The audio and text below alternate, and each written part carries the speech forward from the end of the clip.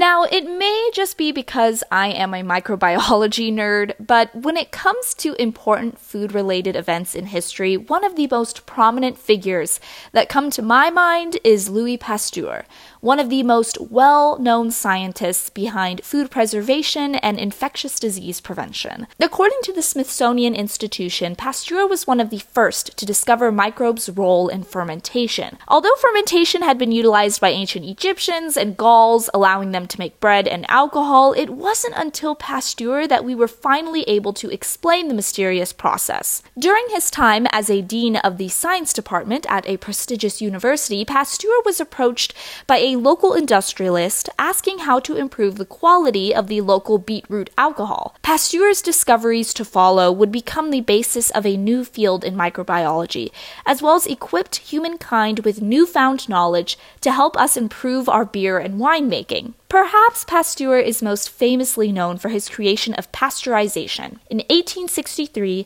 Pasteur would receive a letter from one of Napoleon III's aides asking him to study the spoilage of wine, as this beverage was vital to France's financial health. Pasteur would develop a method for slowly heating wine that would slow microbial growth and help prevent spoilage, while also maintaining the quality of the drink.